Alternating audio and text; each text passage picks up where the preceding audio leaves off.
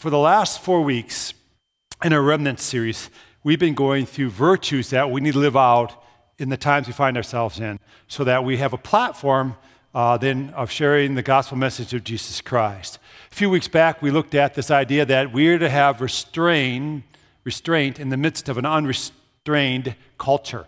That's really talking on the virtue of purity. God calls his people to really live differently, to live a pure life. Then the week after that, we talked about being civil in the midst of incivility. Really, that's about the virtue of love. We're commanded by Christ in the Great Commandment to love our neighbor as ourselves. And that begins by at least being civil people in the midst of so much incivility that's going on. Last week, Pastor Denef talked on this virtue of integrity. I loved how he showed that it was the intersection of truthfulness, goodness, and courage. It was just a really illuminating message, and so I was thankful for his willingness to come here and share with us. This morning, I'm talking on this virtue of generosity with you. God's people will stand out in a crowd when we are generous. Here's our baseline thought for this morning. It's our introductory thought. God is generous. Amen? God is generous. Amen? Amen. Thank you. Listen to John 3, verses 16 through 17. For God so loved the world that he was generous, that he gave his one and only Son, that whoever believes in him shall not perish but have eternal life. For God did not send his Son into the world to condemn the world, but to save the world through him. So, in God's economy, love means generosity. For God so loved, he gave. He's a very generous God. 2 Corinthians chapter 8, verse 9 further clarifies that Jesus is generous. His incarnation and death for us was a generous act. Listen to this scripture, 2 Corinthians chapter 8, verse 9. For you know that the grace of our Lord Jesus Christ,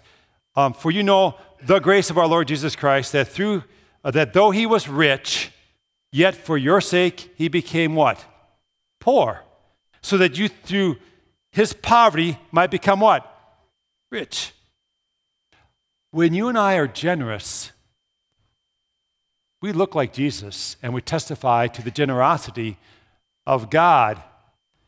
In the times we find ourselves in, the virtue of generosity will show culture that there's a reality beyond the acquisition of stuff. That life is much more than a good house, a big car, and a great IRA. Amen? When we're generous, we're reflective of this God who's so very generous with us. Years before I moved to Brookings, I and a couple of our staff people were asked to help an elderly woman and her adult handicapped daughter move. They didn't have any help in town. And I was a little reluctant about getting involved like that because I didn't know what that would entail. I didn't know if we really had the resources to move her. Well, we arrive at her house and I was dismayed. I walked into the house and I thought, oh no, she's a hoarder. Do you know what I'm talking about? She had pathways through her house. I'd never experienced that personally. Stuff was stacked to the ceilings. I'm not kidding you. And you have to turn to get through that maze of stuff. And I remember talking to the associate pastor, and I believe Vicki, my wife, was there with us too. What are we going to do here? We can't even begin to do this. We need like 3 dumpsters. Most of this stuff needs to be thrown away. I had never ran face into a hoarder. Steve Denef tells of a story of his own about hoarding. It's about Ruby, an 80-year-old gal. She was diagnosed with terminal cancer, and she refused treatment knowing that she was about to die. She had a really good friend that had been driving around. Her friend's name was Dorothy. Dorothy was not very well off. She was, in fact, what you could consider to be poor. At that moment when Ruby got this diagnosis that she was going to pass away, she began to pull out $20 bills out of her purse. Steve said one after another. She just kept kind of, rutting through the purse and finding a 20. And she just said, here, Dorothy, I'm not going to need this anymore. Here, Dorothy, I'm not going to need this anymore. Here, Dorothy, I'm not going to need this anymore. And Denef said, I was witnessing a holy moment. It was like, wow. And then Ruby said to Pastor Steve, listen, you can go to my house anytime you want. I have all kinds of books and materials that you might find some interest in. So he took her up on her offer. Later on, he went to her home and was let in there, and he realized Ruby was a hoarder. Everything was stacked to the ceiling. There was stuff everywhere. And then the moment that he witnessed in the hospital took on a different kind of hue, different kind of look and understanding. He said, I began to realize really what was happening in Ruby's life when she was diagnosed with this terminal illness. She let go of the possessions of this world and began to realize that she had been wrong in hoarding. And he said, I reflected on that. I was 28 years old at the time. He said, and I reflected on that, and I came to this thought. I am not going to wait until I'm an old man to become generous. I'm going to let God do that work in me now. We look like Jesus when we're generous people. We got to understand influences in our lives. See, Dorothy was a product of the Great Depression. She lived through a time of national scarcity, and so she just saved everything for what could possibly be, for what could possibly happen. We got to understand that culture can have a profound effect on your view of possessions. You just got to understand that. Culture can have a profound effect on your view of possessions. And as followers of Jesus, you and I cannot be influenced by the mindset of scarcity. Amen? Are you hearing what I'm saying? We cannot be controlled by this wrong mindset, because if we are, we think we have to accumulate stuff. We have to try to get, insulated from what could be, and we could spend all of our time in wrong pursuits. Now, I'm not saying we shouldn't be prudent people. God says we should be prudent people and foresee the danger that lieth ahead and make provision for it. We should be wise and all that, but we cannot be a people that are under the influence of the mindset of scarcity, and out of fear, we're trying to buffet ourselves against what could be. We cannot have that mindset ever as God's people. Those who love Jesus should have a profound, different influence in their life. Let me give that to you. God should have a profound influence on you towards generosity. God should just have a profound influence on you towards generosity, because He's a generous God. He loved and He gave. The more closely you relate to God, the more you walk in step with Jesus Christ, the more you should be a generous person. Why? Because that's who He is. And the closer you get to Him, the more you should reflect His image. And generosity will be part of that reflection. Those without God try to safeguard their lives against anything that could be. They try to almost fortify themselves away from risk, so to speak. We can't succumb to that, amen? Are you hearing what I'm saying? We can't have that mindset. We can't be that kind of people. For God so loved, He gave. We have to be ones who are willing to give. Malachi chapter 3 is about giving. It's about generosity. And God told the Israelites, you're under a curse because you've robbed me. And they ask, well, how have we robbed you, God? And God says, you've robbed me because you haven't given to me what's mine. You haven't brought your tithes and offerings to me. Now, I use this word tithe. Kyle prayed using this word tithe. People don't know what the word tithe means anymore. Let me explain what that word means. It just means you give 10% of what you make. That's all tithe means, is 1/10. And basically, you got to understand something about God. He owns everything. Amen? He says, because He's a generous God, I'm going to let you keep 90%. But I want you to give back to me 10%. And here's why. It acknowledges then that I own everything. That's why we do it. We don't do it because the church needs it. We don't do it because of some perverse attempt to get your money. It's all about being in right relationship with God, acknowledging who God is. Okay, are you understanding this? Giving is about you and your spiritual well-being. And is about you acknowledging, God, you own everything, and I am grateful that you're blessing my life. But here's what God said in Malachi chapter 3, verses 10 through 12. Listen to this. Bring the whole tithe into the storehouse, that there may be food in my house. Test me in this. Do you hear this? Test me in this, says the Lord Almighty, and see if I will not throw open the floodgates of heaven and pour out so much blessing that there will not be room enough to store it. I'll prevent pests from devouring your crops, and the vines in your fields will not drop their fruit before it's ripe, says the Lord Almighty. Then all the nations will call you blessed, for yours will be a delightful land, says the Lord Almighty. God says, when you and I are generous, that is a pathway to blessedness. That's what he promises. It goes against our natural inclination, doesn't it? It goes against sometimes what we would consider common sense. It surely goes against a culture that doesn't understand the way of God. It is not going to make sense, but this is how God does it. I have several friends here at church who say I don't preach enough on money. I don't like preaching on money, and that's not what I'm doing today. Preaching on generosity. I know that is a sensitive issue whenever I talk on something like this because people think we're after your pocketbooks where you're not. One fellow has rebuked me several times. He says, you are withholding blessings from people when you do not speak on this topic matter because they don't understand it. They don't get it. When we're generous, God blesses that. Don't you want your people to be blessed? I said, well, yeah. Well, then talk on it some. And so this morning, I'm just going to talk fairly openly with you, but I don't have an agenda other than I want you to be blessed. Are you hearing this? No. That really is my heart this morning. Because here's the big thought I want us to grapple with today. The remnant is to have a fundamentally different relationship with the resources than that of people in the mainstream culture. We're just supposed to have a fundamentally different understanding of how to do life. Now, when I use the word resources, it means your time that you've been given, your talents that you've been bestowed with, and your treasures that you own. It's threefold. It's who you are.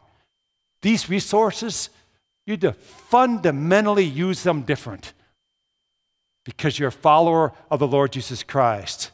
The Bible makes it so clear that possessions is not the goal of life. And for the believer, we're to put and store treasures in heaven where moth and rust do not destroy.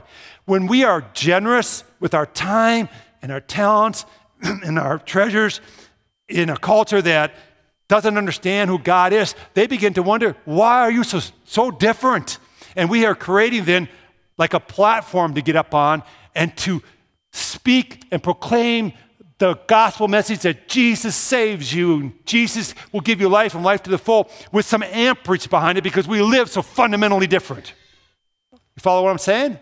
It gives us this validity, this validating piece to our lives that will help that message impact like it should impact.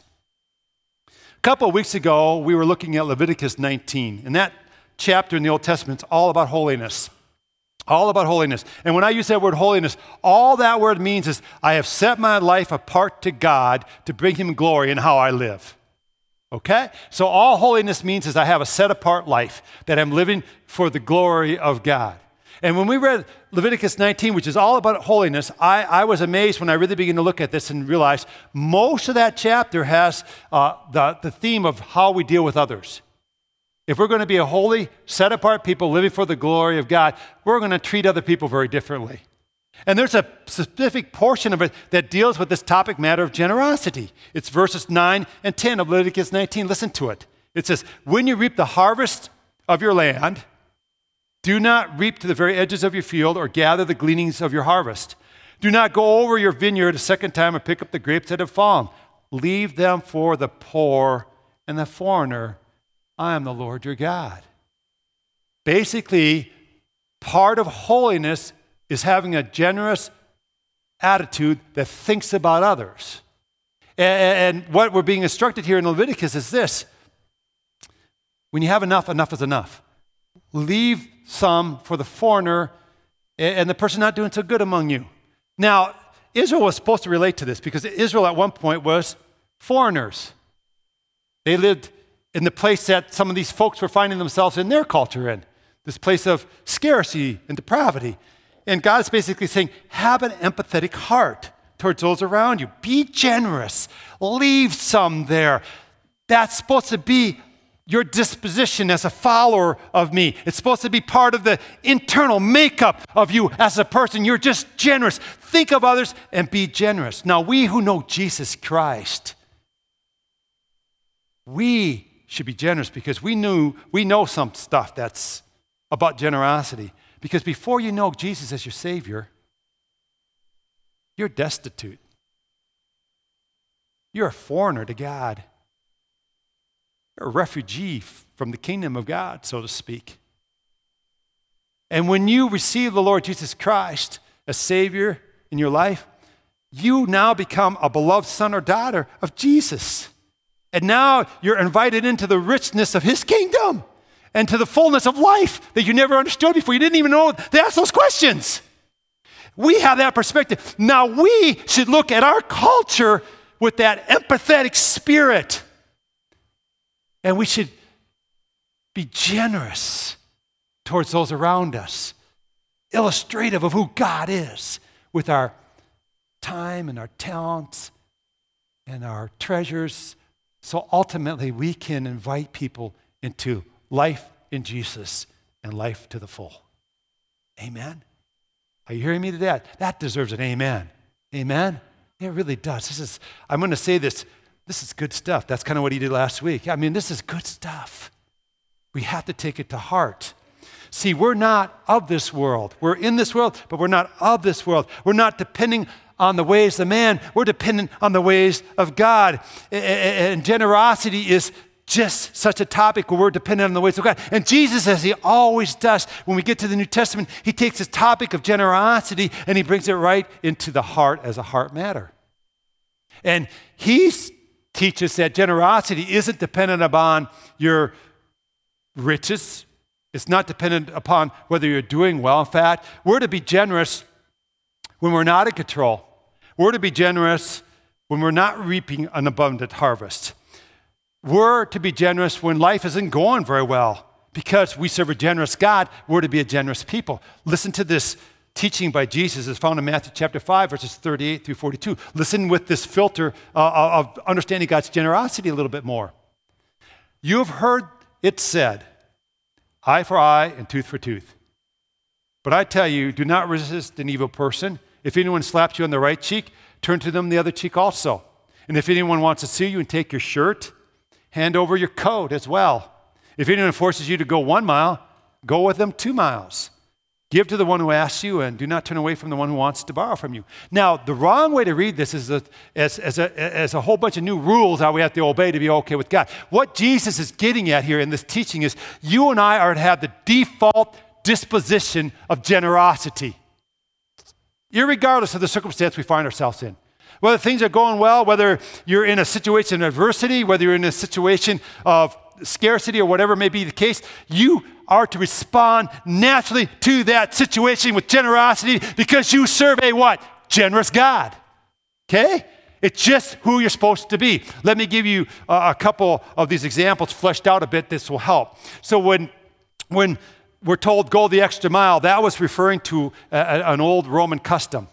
When Rome occupied a place, the subjected people, the people brought into subjection, had to abide by this law of going a mile. So if I was a Roman military person, and say Matt Douglas over here was, one of my subjects in my kingdom, so to speak, and I saw Matt by the side of the road, and I had some luggage with me, I could say to Matt, you have to carry my luggage 1 mile, and he had to carry it 1 mile. He had to do that. That was Roman law. But Matt would blow my mind. He would blow me out of the water if he said, I'll carry it 2 miles. Do you see what Jesus is saying here? He's saying, be generous. If you're asked to go a mile, go 2. You're going to just blow their world apart. They're not going to know what's going on. Be generous, even in adversity. When you're sued for your shirt, give them your cloak. That was a big deal. Because in that culture at that time, my cloak, my outer garment, identified me as a person. You could not be sued for your outer garment. That couldn't be taken away from you. It was so vital to you as a person. Jesus said, someone wants your shirt, give them your cloak. Give them everything. Blow them out of the water with your generosity. See, if you're a follower of Lord Jesus Christ, your disposition is to be one of generosity. It's just to be who you are.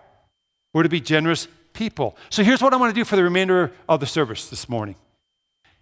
I have a few words that I think just are good words to associate with the term generous. I'm going to meander through these words now. There is no linearity to this thing. If you're trying to go A, B, C, D, I'm going to frustrate you like crazy right now. Not the point. The point is, when you think of the word generous, some of these words should percolate in your mind. Some will be more important to you than others. That's okay. But I think it's important to kind of begin to grapple with what does it mean to be a generous person because we serve a generous God. So here are words for the generous this morning. The first one is this: provision. Provision. You got to come to this place where you really believe that God is your provider. The book of Exodus is all about Israel being delivered from Egypt. Now, how they got there in the first place was because of a famine, because of scarcity. And God had brought Joseph, one of Jacob's sons, one of Israel's sons, into this position of being second in all of the land of Egypt. He could interpret dreams, and he could foresee this famine coming, and so Pharaoh put him in charge of everything. Well, when Pharaoh found out that he had a family and that they'd come back to get some food and supplies during this time of famine, Pharaoh said, hey, they can come and they can be in part of this land and all that. And so basically they took a piece of the best land of Egypt, a piece of Goshen, okay, the best land of Egypt. Well, then that Pharaoh passed away, that generation passed away. They didn't remember the deliverance that Joseph brought to them through, God's giving him the ability to interpret dreams. And they begin to see all these Israelites in their midst populating it crazy, and they became threatened by Israel. And so they took Israel from Goshen, so to speak, to the brickyards of Egypt, so to speak, and made them slaves. And they had to produce bricks for the Egyptian economy. And in the brickyard, the Israelites, learned something. If I don't provide, I don't survive. If I don't produce, I don't survive. They learned that lesson. It was a hard lesson for them to unlearn. And so when God delivered them, the Israelites, from Egypt, he not only delivered them from their captivity, but he wanted to deliver them from this wrong idea that I have to produce to survive, that I have to put something out there to do okay. And so if you read the deliverance of Israel carefully in the Old Testament there in Exodus and so forth, you will see God's constantly saying, I am the Lord God who provides. I am the Lord God who provides. I am the Lord God who provides. They get to the edge of the Red Sea and he parts the waters for them. I am the Lord God who provides. So then they get to the edge of the Promised Land and they refuse to go into the Promised Land and they have to wander for 40 years in the wilderness, yet God provides for them. He provides manna for 40 years. This, what is it from heaven? That's what manna means, basically. What is it from heaven? This food. They did nothing to deserve it. Now, some people couldn't get through the brickyard mentality. So God says, just, gather enough for the day. Some think, what if God doesn't come through? What if? And they gather extra because they had the brickyard mentality. I have to provide. What happened to that manna? Do you remember? Rotted, had worms in it. When you think of generosity, you have to understand God provides. Amen? It's got to be a word that comes to your mind. Second word is contentment. Contentment needs to come to mind. When the Lord told the Israelites, leave the edges of the field, leave some of the grapes hanging on the vines, basically what he's saying is learn to be content. Enough is enough. At some point, enough is enough. Amen? You don't need it anymore. And this is a question to ask. What do I need to live on? We need to ask that question. When is enough enough? And each one of us are going to maybe come to a little bit of a different answer to that. But each of us needs to grapple with this question. When is enough? Enough. Are you grappling with that? Because if you don't grapple with this, you're going to succumb to the challenge of our times, which is this. There's a natural tendency to have more and just to want more. That is just the beast of culture. Have more, want more, bigger, better, newer, fancier, new color, whatever, I don't know. There's this constant kind of bombardment. You need more, you need more. We have to become content people. If we're going to be generous, we have to become content people. Do you agree with me on that? Amen? Okay, good enough. Next word when it comes to generosity is giving. Giving. It's very difficult to be a generous person when you don't give, when you refuse to give. Now, when I use the word giving, I mean giving of your time and your talents and your treasures. Whenever I speak on giving, I think a natural wall is put up because people think I'm after something. I'm not. This is for your good. Let me meander a little bit around this point. We're at a rest stop. It's a big rest stop. There's a lot of sights to see here, okay? So let me meander around this a little bit. It took Ruby 80 years and a terminal illness to figure out the power of giving. And she began to give away. You know what giving does? It frees you from the tyranny of possessions. It frees you from the enslavement of the material. So when you give, one of the personal benefits that you receive is freedom. You break the power of stuff in your life. Stuff isn't to govern us. We're to steward our stuff. Our stuff isn't to steward us. Amen?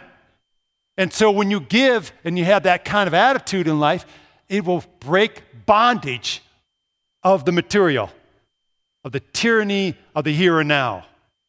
There's a big misconception when it comes to giving that you have to have shattered in your life. I just want to smash it to smithereens this morning. And it's this: I need to be rich to give. That's a misconception about giving. You do not need to be rich to give. You're to have a generous disposition because it's a characteristic of the follower of the Lord Jesus Christ. You're supposed to use what God has given you to glorify Him and to bless others. It's not an amount, it's an attitude of the heart. This is what the parable of the talents is all about. In the parable of the talents, Jesus tells a story of a master who is going away on a trip. So he gets his 3 servants and he gathers them to himself, and he says to one servant, here's 5 talents, make good with it basically. Here's 2 talents to the second servant, make good with it. And to the third servant, he gives 1 talent. Do what you can with this. And then he goes off on his trip. Well, the 5 talent, 2 talent servants do really well. And they double their amounts of money. But the third servant just dug a hole in the ground and hid the money. And then the master returns and he says to the first 2 servants, the 5 and 2 talent servants, well done, good and faithful servants. You're invited into my happiness. And he gives them more responsibility. But to the last servant, he says this: you wicked, lazy servant. Could at least put my money in the bank, got some interest. And he said, throw them to the tormentors, and what he has, give to the other ones. Now, here's something. I want you to think on this with me for a moment. What we tend to do in our culture is vilify the rich. Right? Come on, do we not do that? We do. And we elevate poor, and somehow we make that spiritual. Who's the villain in this parable? Come on, who is it? The one with the least. Why? Why is that servant the villain? Because he didn't use it for God. Now, his reasoning might have been, I don't have that much, or like he said in the parable, I'm afraid of my master, he's a harsh, mean man, or whatever. But he had the least, and he didn't use it for God. And it kind of blows your stereotypes out of the water. Amen? Doesn't it? A little bit? I think it's intended to do that. Paul the Apostle, in writing a letter to the Corinthian church, really, really praised this people called the Macedonians for their generosity. Listen to what he says. He's writing now this to the Corinthian church. He's trying to get them to be generous like the Macedonians. Here's what he says in 2 Corinthians 8, verse 2. In the midst of a very severe trial, their overflowing joy and their extreme poverty, so these Macedonians were extremely poor, welled up into what? Rich generosity. For I testify that they gave as much as they were able, and even beyond their ability, entirely on their own. They urgently pleaded with us for the privilege of sharing in the service to the Lord's people. So here you got, Paul is kind of raising some money for the poor people in Jerusalem, and the Macedonians pleaded, please let me give, please let me give. And Paul said, wow, they gave out of their scarcity and poverty, and he was encouraging the Corinthian church to be generous in that same kind of way. So it's a misconception to think that you have to be rich to give. Amen. Are you seeing this? Are you with me? Yeah, it's a misconception that needs to be blown out of the water. I want to bring some concrete to this example, literally. So we've been doing this phase 2 here at the church. This is just an example. Not the end all. It's one tiny minutia example, okay, of how generosity can work. So we had this $3 million expansion. I'd rather do anything but fundraise in my life. Do you realize that? I'd rather have teeth drilled on, wisdom tooths extracted. Is that helping you? I don't like it. I don't enjoy it. It doesn't bring me any life. I don't want to do it. But yet, God has been blessing us. We're a generous church. This facility is used all the time. You have the misconception there's a lot of room because you come the third hour. Thank you for being here third hour. During the week, we're packed to the gills, and we're just running out of space. We let all kinds of community organizations use our building. And so we've been raising money for this $3 million project. So far in pledges, we have $1.9 million raised. That's a lot. I mean, that's praise God, amen? That's a lot. It blows me out of the water. Some of you wanted to clap, didn't you? Go ahead, that's okay. That's cool, it's really cool. But here's the deal. Now get this. Please get this. Most of that money has come from a few people who are very generous givers. And they have bought, so to speak, a cinder block worth of the building. They have purchased a large piece of this for the benefit of Grace Point. We're to this place now where I'm calling the whole body, be part of this. Be part of what God is up to here. You probably can't afford a cinder block, most of you, but you know what you can afford? A brick. Some smaller amount. Amen, right? You might not even miss it. Vicki and I were talking about this. I got more time, so I'm sharing more, because we don't have baptism, so just bear with me. Vicki and I were talking about some of the situations that are going around the world where these hurricanes have really hurt people. Are you with me on this? They're without electricity, food, and water. And she was saying, we should give some money to some of these organizations. There's some place, the Wesleyan Church is helping a lot. And so I said, well, what do you think? And she said, well, I don't know, $50. I said, nah, give a couple $100. We won't even miss it. Why wouldn't we do that? Right? We won't even miss it. The words just rolled off my mouth. We won't even miss it. It won't even affect us at all. Why wouldn't we help people? Amen? And some of us can give to the church $500 to $100 to $1,000 over 3 years. That's what we're talking about. You won't even miss it. It's like $10, $20 a month. But if we get 400 or 500 family groups doing that, guess what? That's huge for the church. That gift matters. So if you can't give a brick, you know what you can do? You can give this. Piece of brick facade. Follow what I'm saying? Every bit matters. I'm going to tell you why this matters in a moment. Same thing when it comes to being generous towards missions, being generous towards needs. You don't have to give thousands of dollars. Maybe you can give $50 to help somebody. It helps like crazy in those things. When we do faith promises, we ask for missionaries. $50. If a bunch of people gives $50, we can support a whole bunch of people. Do you understand what I'm saying?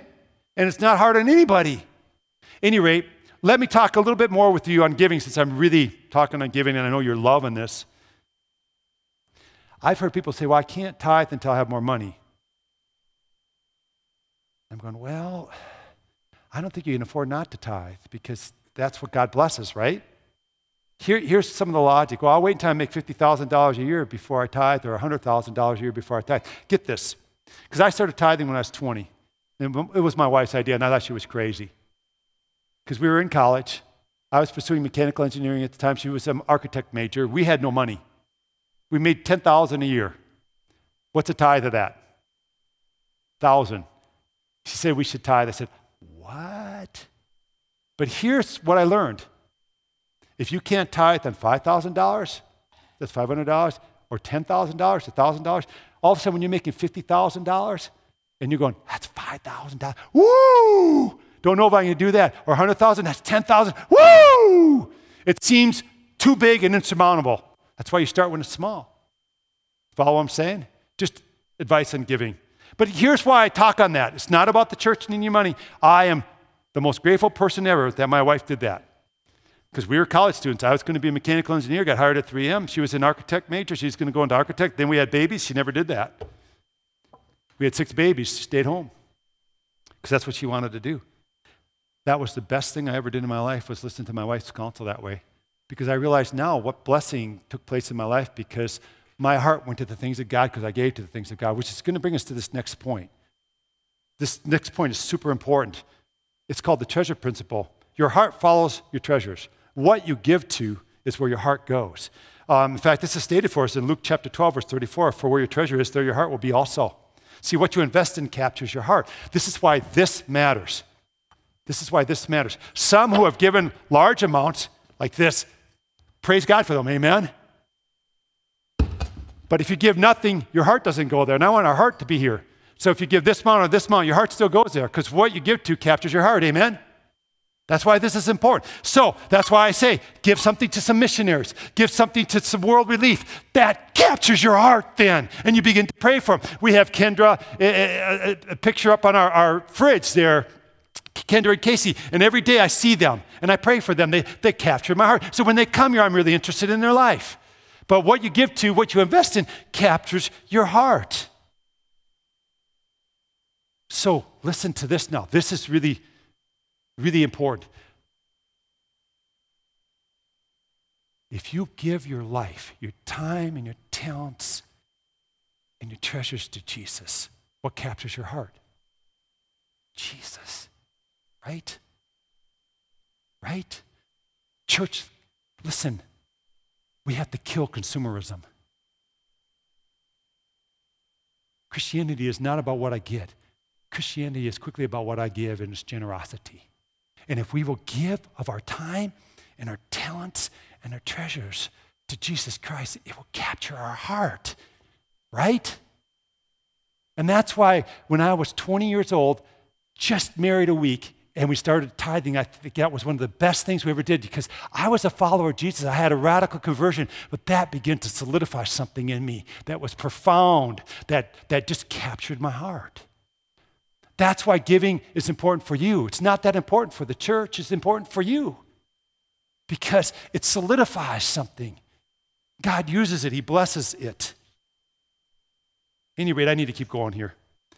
This is a word I got from Aaron. Aaron's a real smart guy, smarter than I am. So we were talking about this whole giving, and he said, it transcends everything. I said, you're exactly right. This generosity, this giving transcends everything. It transcends how you use your time. It transcends how you use your talents. It transcends how you use your resources. It's an all-consuming approach to doing life. Because God is generous, we're to be generous, and it transcends into every area of our lives. Hey, last word, and then we're done. Last word when it comes to this idea of generosity, and that's hospitality. God's people are called to be hospitable people. And that just means a willingness to invite others into your life. You see, we think of hospitality as having a big meal and inviting some people over. Well, God wants us to be hospitable in that I invite others into my life. You know what we've been doing in this country for years? We've been throwing money at poverty. Has it worked? No. Because it's not a money problem. Do you understand that? It's not a money problem. A lot of the folks that are embedded in poverty in our culture are in these really, really, really terrible situations. They lack access. They lack good role models. They lack basic skills. When something good does happen, they have a lot of people ready to prey on them and take it right away from them. And what we have to do is invest in other people's lives and invite them into our lives. It's not about, here's $20, go get some bread. That's not going to do any good. We got to invite them into health, into vibrancy, into the life of Jesus Christ. Isn't that what Jesus did for us? Can you imagine if God looked down upon you and said, I see you in the poverty of your sinfulness. Here's $20. Good luck, buddy. Good luck. You know what I mean? No, he invites us into his kingdom, doesn't he? He says, come into my kingdom, have a relationship with me, learn of me. I'm gentle, I'm humble. Come to me. He cries out, invites us into his life. That's what Jesus does. He invites us into his life. He's so generous. So you and I are to invite others into our lives. We're to be hospitable. I don't know what that means yet. I've been working on it in my own life. What does it mean to invite others into my life with that kind of vulnerability and transparency? And then here's a reflection thought, and we're done. Here's a reflection thought. Generosity will necessitate a stewardship approach then to life. See, we got to understand we don't own anything. God owns everything, right? We steward it. We steward our time, talents, and we steward our treasures for the glory of God. But he owns it. We do not own it. Amen?